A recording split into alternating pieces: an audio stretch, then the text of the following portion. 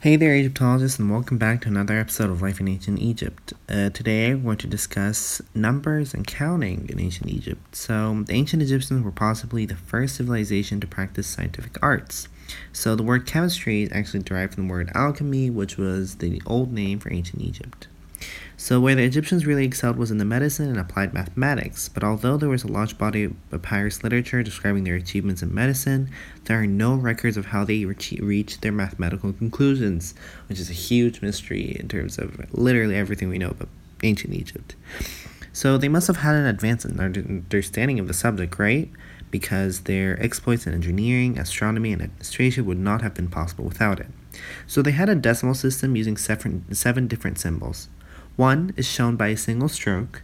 10 is shown by drawing of a hobble for cattle. 100 is represented by a coil of rope. 1,000 is represented by a drawing of a lotus plant. 10,000 by a finger. 100,000 by a frog, and 1,000,000 by a figure of a god with arms raised above his head.